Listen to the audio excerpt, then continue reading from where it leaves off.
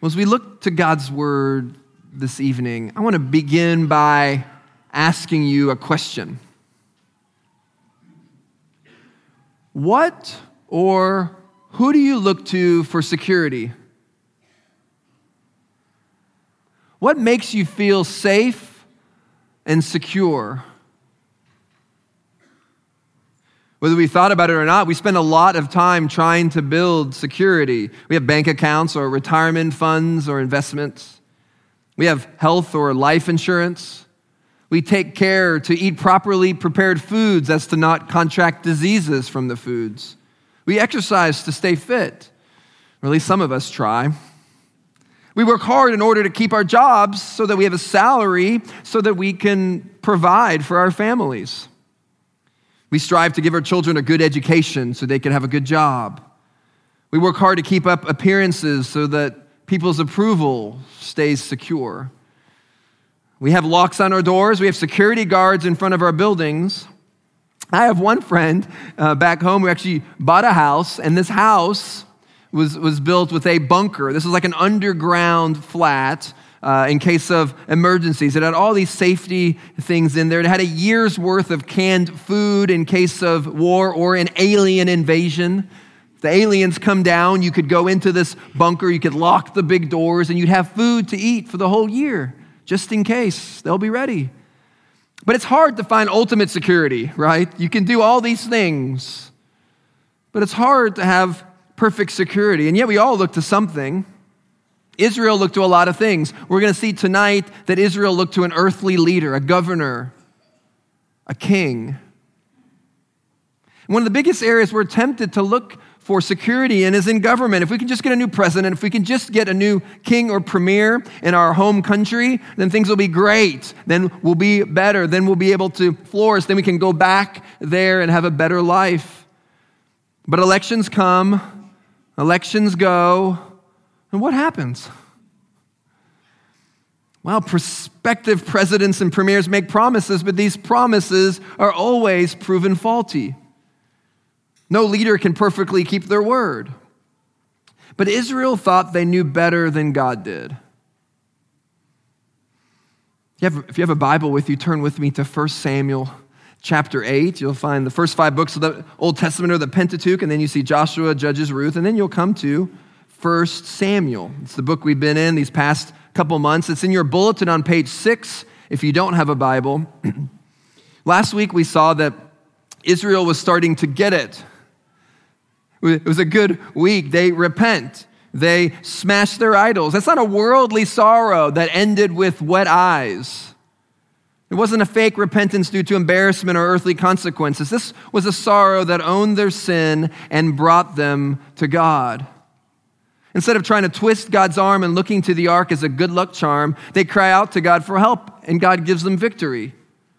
But Israel's path in following Yahweh is up and down. As we read through 1 and 2 Samuel, 1 and 2 Kings, and as we read through the Old Testament, we see that it's up and down, up and down. And there's a major setback here in chapter 8. Israel looked for security but failed to realize they already had all the security they needed. The main point in our passage is this: to trust the King of Kings because only He can bring you true security. I have one main point, and then we'll see 3 movements in the text. But the main point is this: trust the King of Kings because only He can bring you true security. And there's 3 movements, three sections. Number 1, we'll see the demand for a new king. That's in verses 1 through 6. The demand of a new king, the demand for a new king. Number 2, we'll see that demand means a rejection of the true king. So number 2, the rejection of the true king, verses 7 through 9, and then we'll come back to it in verses 19 through 22. And then number 3, we'll see the warning of a worldly king.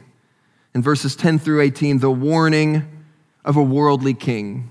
A demand, a rejection, and a warning. Well, first, let's look at the demand for a new king. Look at verse 1. When Samuel became old, he made his sons judges over Israel. The name of his firstborn son was Joel, and the name of his second, Abijah. They were judges in Beersheba.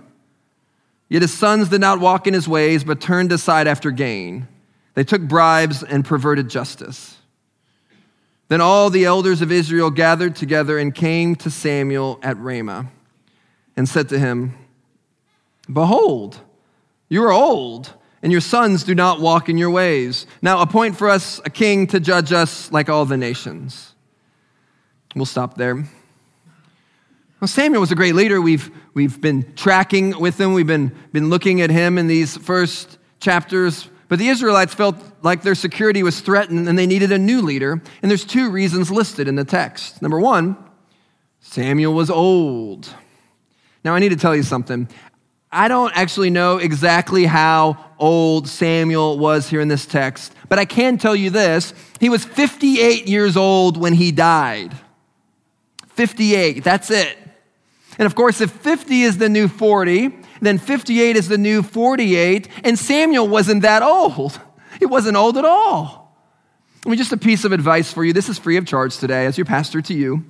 It's never a good idea to tell people they're old. It's never a good idea to tell someone they look really, really old. It's not very encouraging. Let's just say that you're allowed to tell someone that they're old if they're 100 years old. I think it's a good standard. If I'm 100, I want you to tell me that I'm old, and I want to say, amen, praise God. I think that's a compliment when you're 100. But I think it's just an excuse. I think that's not the real reason that the Israelites are standing up against Samuel. And the second reason for their demands was that Samuel had made his sons judges, and those sons weren't following God. Who does this remind you of? Well, here we go again. Samuel's sons were no better than Eli's sons. Remember Eli, the high priest, his sons turned to wine and women instead of worship. Samuel's sons were taking bribes, perverting justice. I mean, one wouldn't have been judged for thinking that Samuel would have good sons. Even their names pointed to this. Joel means Yahweh is God. Abijah means my father is Yahweh. But parents, holiness is not hereditary. Your offspring don't automatically become followers of Christ. You did not genetically inherit your faith from your biological parents, and you can't genetically pass off faith to your children as if it's somehow automatic that a Christian gives birth to Christians. That's not how it works. Faith is a gift from our Heavenly Father, period.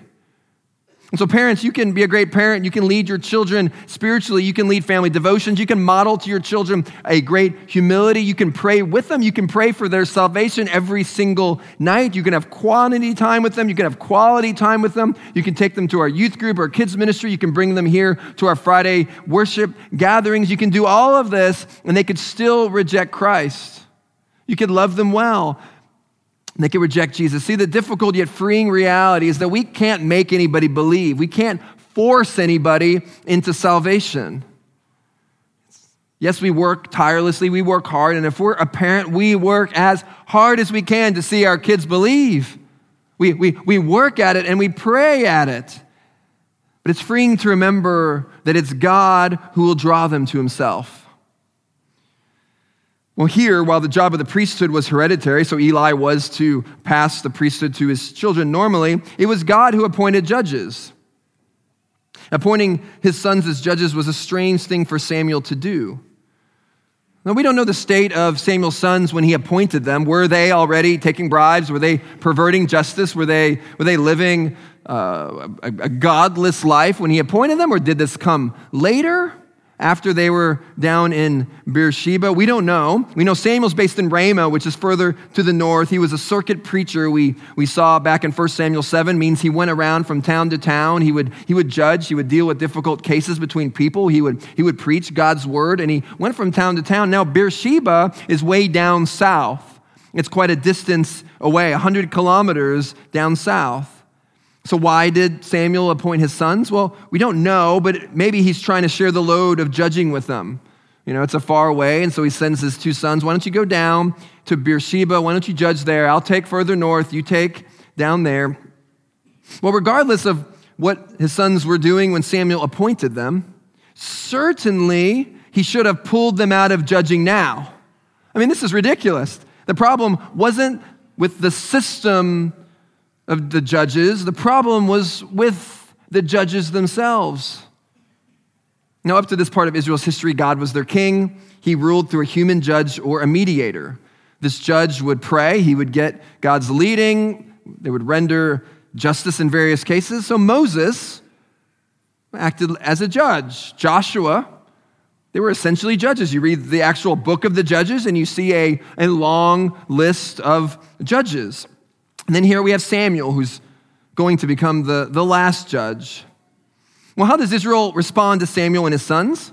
Well, there's a gathering of the leaders of Israel, and they obviously have a pre-meeting to the big meeting. They've been in touch with each other, and they're going to come to Samuel with what they think is a solution. But it wasn't much of a discussion.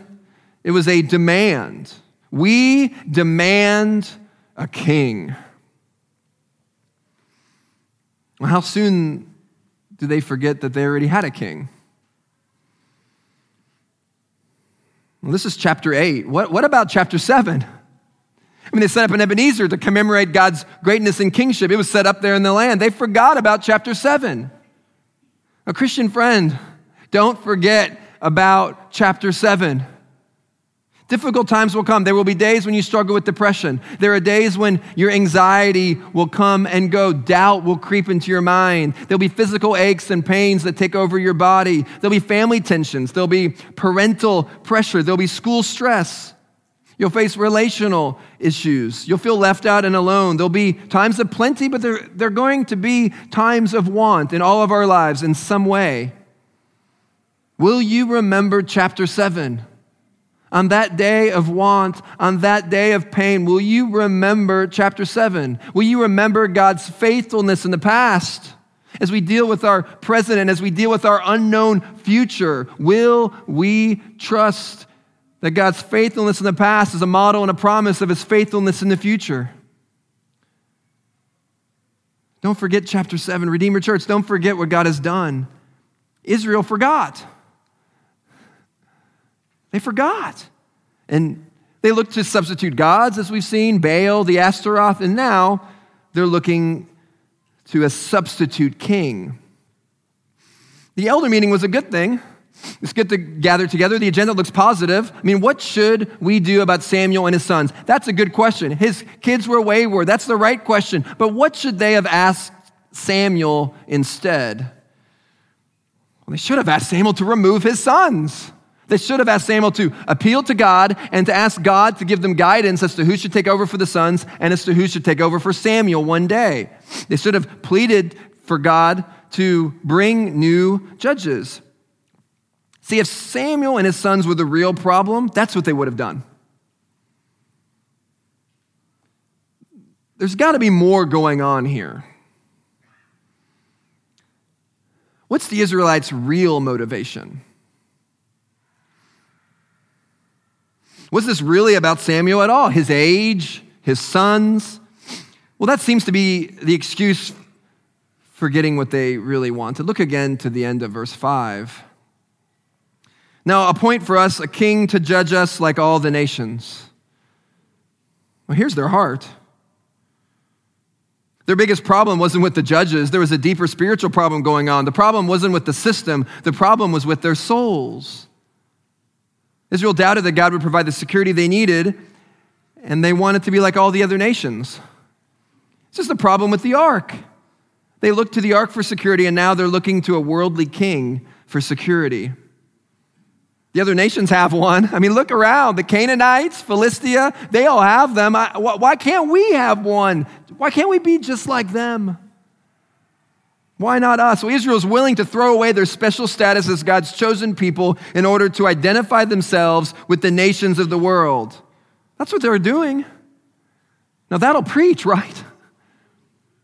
That'll preach to us today, won't it? I mean, Israel was called to be distinct, to not look like everyone else. They were to leverage. They were to be God's special people, God's designated, unique people. They were to be a light for God in the darkness. But now they just want to live in the shadows and be like everyone else. This is a challenge for us. And we see how easy life is for those who don't follow God at times, and we think, wow,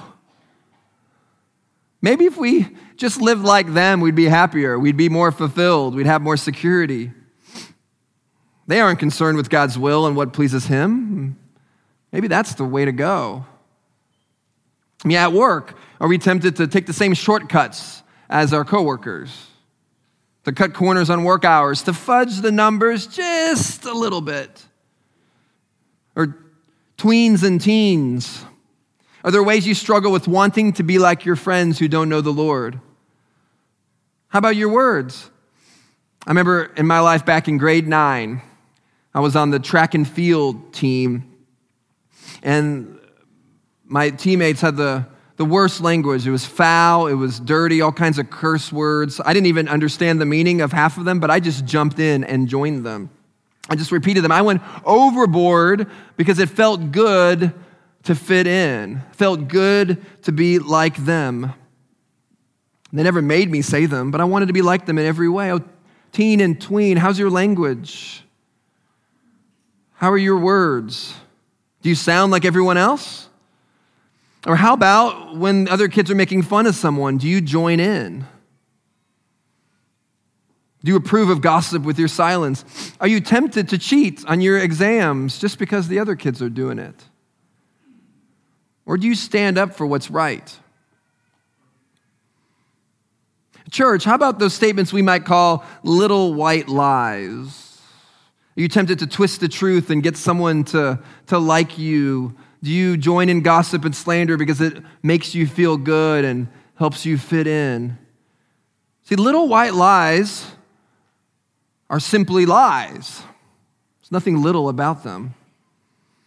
Will this looking like the world keep us from evangelism? University students, I'm so thankful for you. I'm thankful for the opportunity that you have to share the gospel on your uni campuses. But do you fail to share sometimes because you're worried about what people are going to think of you if you talk to them about Jesus? Friend in the workplace, does your coworker know that you follow Christ? Do they know you're a Christian? And does your life back up your words? Well, Israel was called to be distinct, and so are we.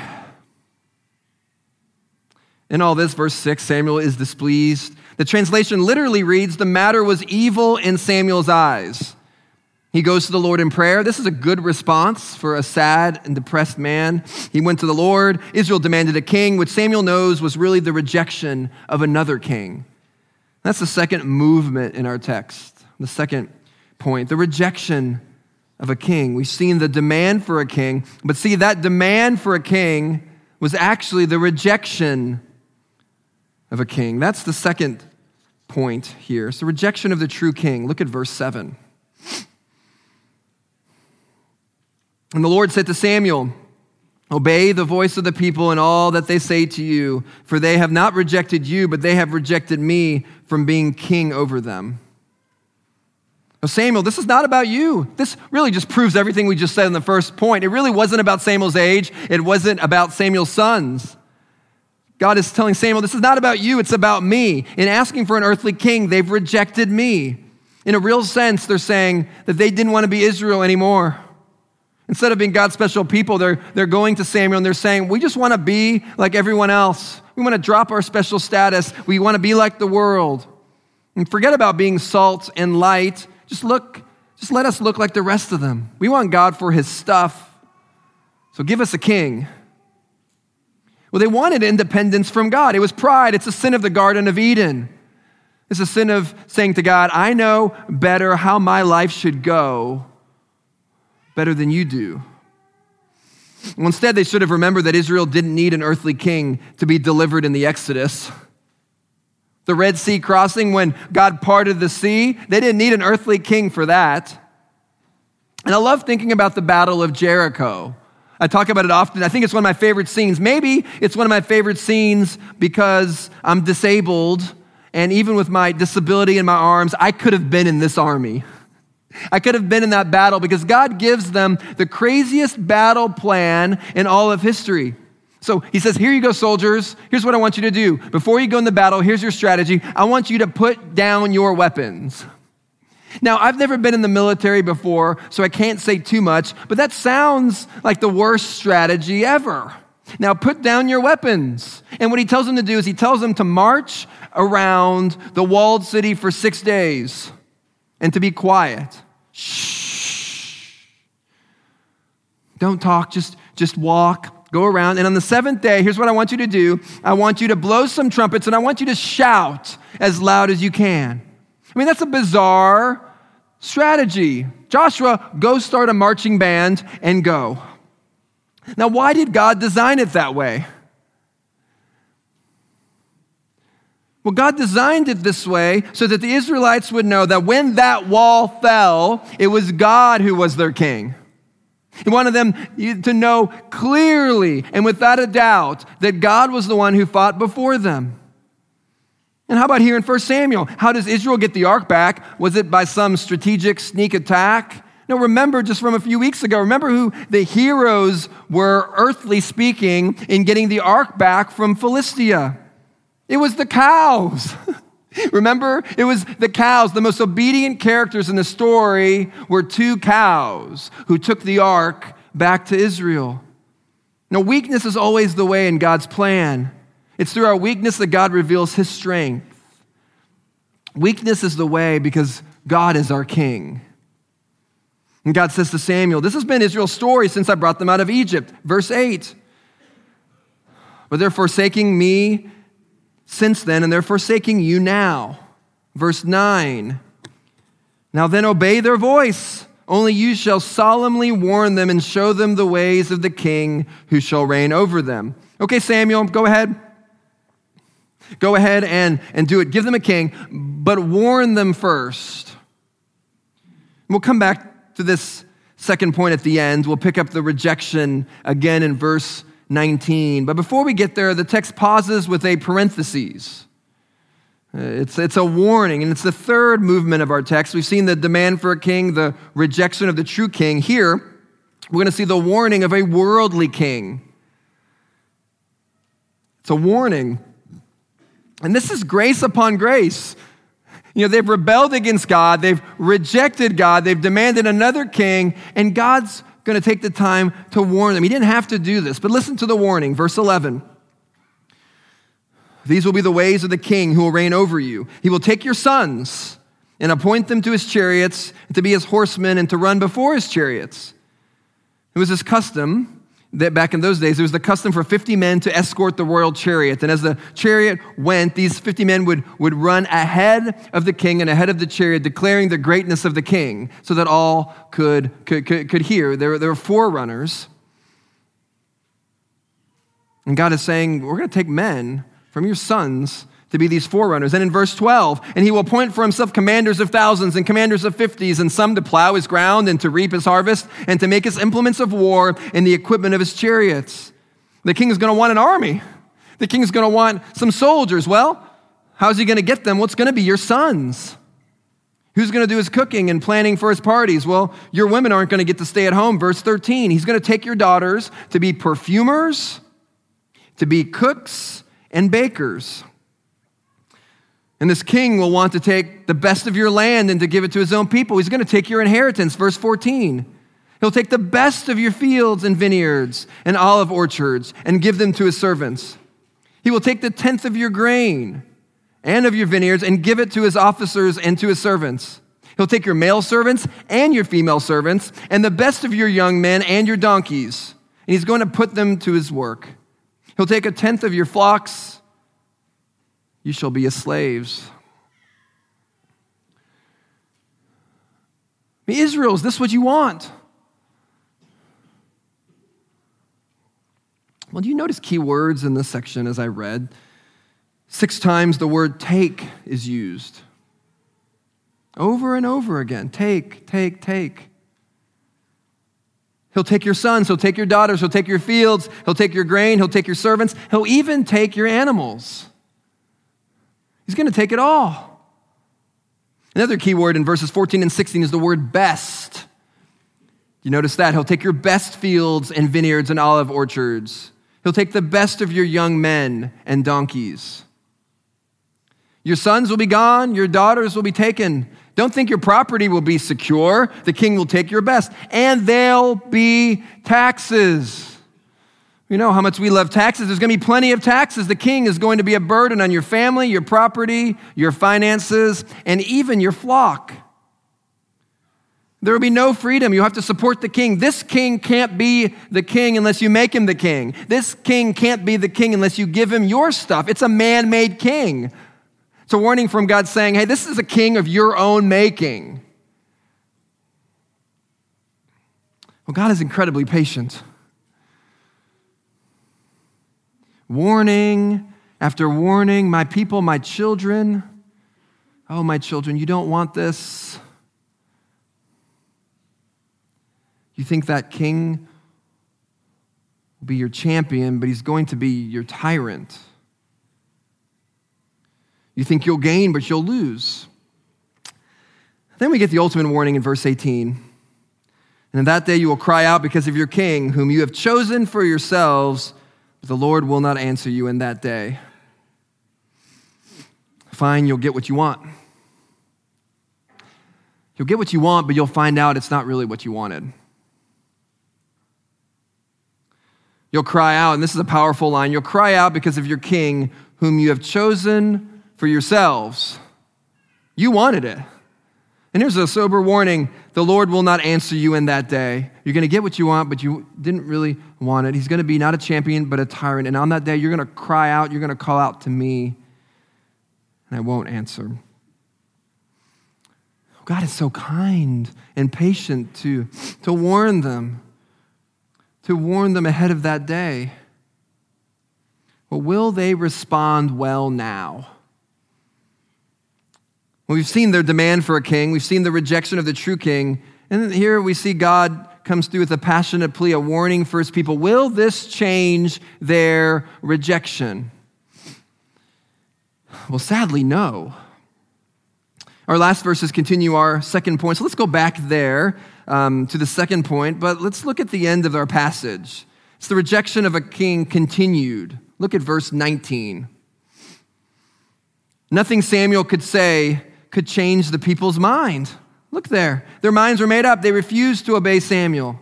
Now, at this point, as we read, we're towards the end of the chapter, we're beginning to cringe. If we put ourselves in the story, we're beginning to cringe. We're looking at Israel and saying, Israel, don't do it. Stop. Don't go that way. Don't go that direction. Don't look to an earthly king. We know how this is going to go. We've seen the warning. We know how it's going. Israel, stop.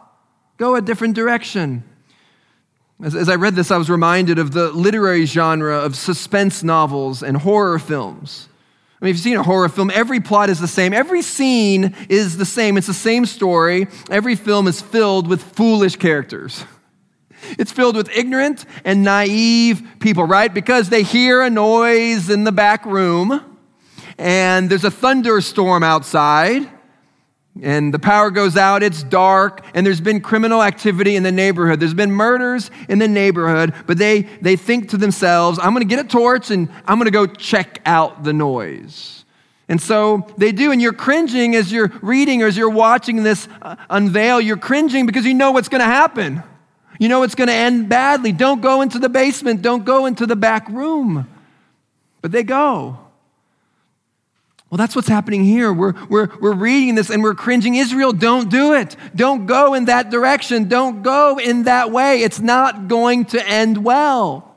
We know the story. It's the same story. When we turn our backs to God, it never ends well. All the warnings are here.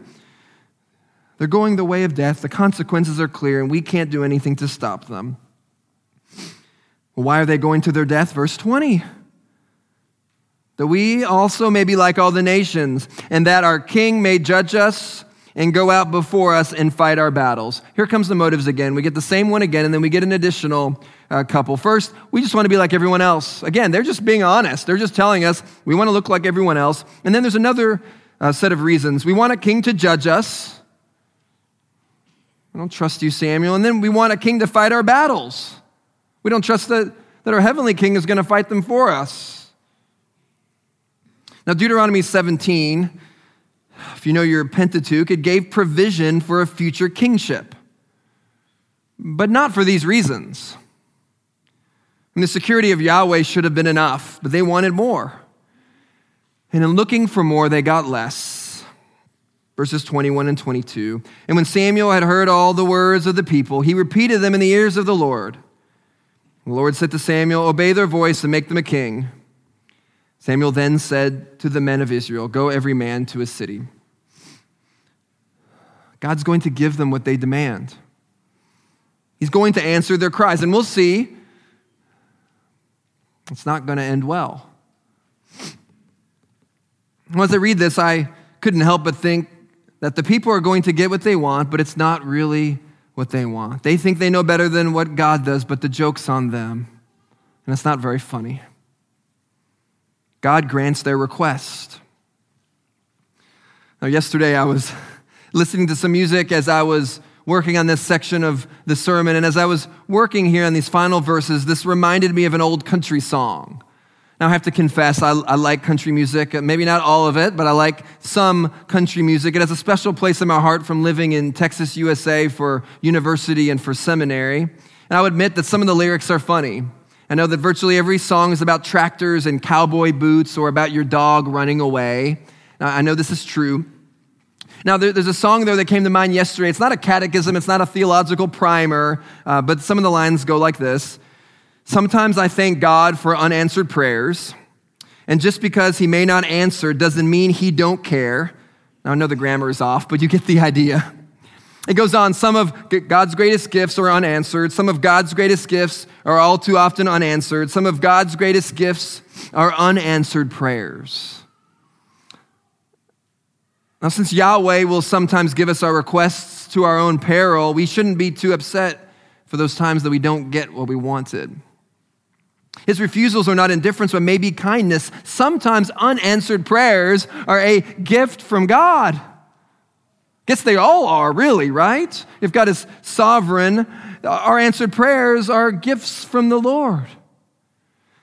Think back to unanswered prayers in your life. I thought back to a couple things. One, I think back to the time that Gloria and I were looking to move overseas. We were headed towards southern Spain. We took multiple trips. We actually had one trip where we got a car in Barcelona and we drove all the way a full circumference, full circle around the edge of Spain over a month. And we went back several times and we started speaking to churches about it. We built connections. We started raising funds. We built a team. We were dead set on heading towards Spain. We were ready. We were excited. And then God stopped it. We had been praying for it and then God stopped us and prevented us from going there. And it was discouraging. It was disheartening. It was an unanswered prayer. And we were like, God, what is going on? But what did we have waiting for us instead, even though we didn't know it? Well, Redeemer Church of Dubai. You, us. And I think to our venue search now, we're still in the middle of it. There have been some surprising no's. There have been things that we were excited about. I can think of at least a couple places that I was super distressed and heartbroken that didn't go through. There's some places we were right there, super excited about what this could mean for our church. And then at the very last second, it all fell apart. And while the end of the story is not written yet, friend, God knows better than we do. We trust him that our unanswered prayers are actually God's grace to us. Now, answered prayer is not always an answer of God's favor. Sometimes it's of God's judgment. That's what we see here as the Israelites are crying out to Samuel and crying out to God. Sometimes God's kindness is not answering our prayers in the exact way we pray. And friend, if you've been praying for something, I don't know what it is tonight. Maybe you desperately need a job. I know many of you are praying. I know many of you are dealing with health issues. I know many of you are dealing with family tension or being separated from your children. There's heartache here in this room. You've been answering or asking God a specific prayer. Maybe you've been toiling over that prayer time and time again, and God just hasn't answered yet. Oh, friend, first of all, I'm so sorry you're in that season, but I do want to tell you tonight that we need to realize that God knows better than we do as to how our lives should go. So if you're crying out to God, keep crying out to God. Don't stop, but wait on him. Wait. Wait. Wait on him and his timing. You might think you know, but you can't see the full picture. It's because success in God's eyes is not the same as ours. In God's plan, it's not about bigger, it's not about better, it's not about richer and more and approval and gain and strength. And his timing's not necessarily fast or quick. God is loving, he's just, and he's also patient. And he's always doing a million things we can't see with our eyes in that moment. His ways are not our ways. And here Israel, they think they're winning. Yes, God is giving us a king. Oh, but in God, in answering them, there's judgment to come. We all long for the perfect leader, perfect president, perfect king, boss, or pastor. We long for the perfect parents. But friend, parents and pastors and presidents will one day fail you. Only God can give you perfect security. We should cry out to him as our king. See, with the Israelites here, they cry out for a king here in chapter 8. What else does this remind us of? Well, Sushma read earlier from John 18. How about these words from John 19? You don't have to turn there, but just listen to these words. Now it was the day of preparation of the Passover. It was about the 6th hour. Pilate, who was the governor, he said to the Jews, "Behold your king." The Jews cried out, away with him, crucify him." Pilate said to them, "Shall I crucify your king?" Well, the chief priests answered, "Oh, we have no king but Caesar." So he delivered him over to be crucified. They took Jesus and they crucified him between two thieves. And Pilate, he wrote an inscription there on the cross, and it read, "Jesus of Nazareth, King of the Jews." They gave this so-called king a crown of thorns, and they put it on his head. It was meant to be a mockery. They were making fun of him by saying he's the king. They're saying, actually, he's far from the king. He's a traitor. He's a liar. He's a fake. They were making fun of him. They were mocking him. They were showing just the opposite. But in all ironies, John knows, and we all know as believers in Christ, that man really is the King of the Jews, that they're actually telling the truth. In fact, he's not just the King of the Jews. He's more than the King of the Jews. He's king over the whole world, from eternity past to eternity present. This is the king over all. Oh, he's even more than the King of the Jews. Oh, how tragic this scene is in 1 Samuel 8 when they reject their heavenly king, and then in John 19 when they reject the king who had come for them. And the question then for us tonight is, will you look to this king?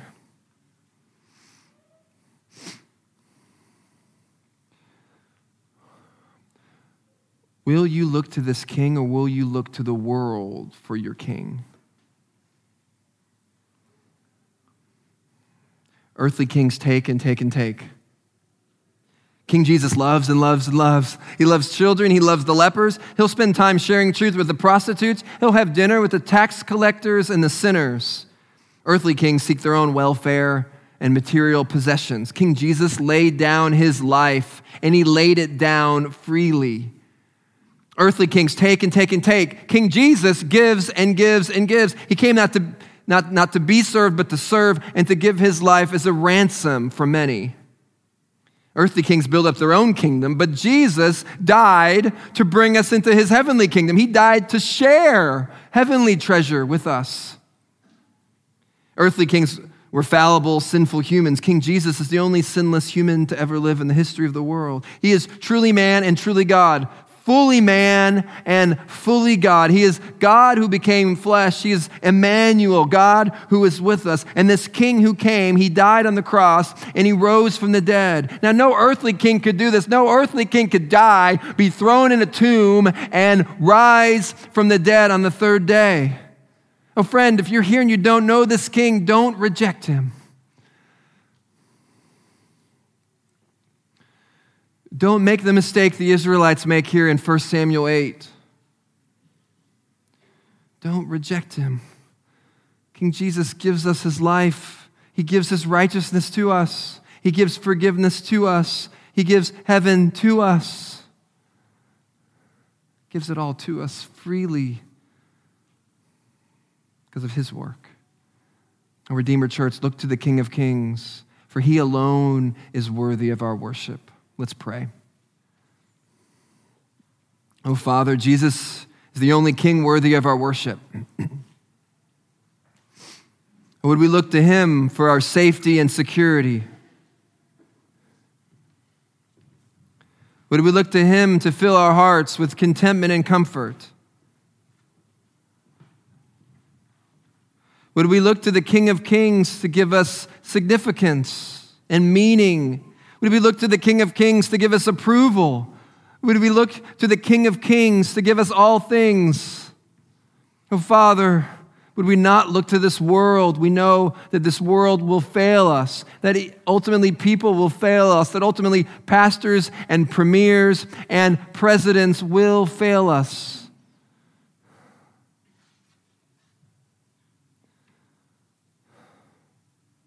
You alone are worthy to be praised.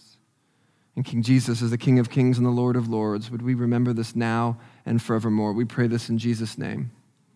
Amen.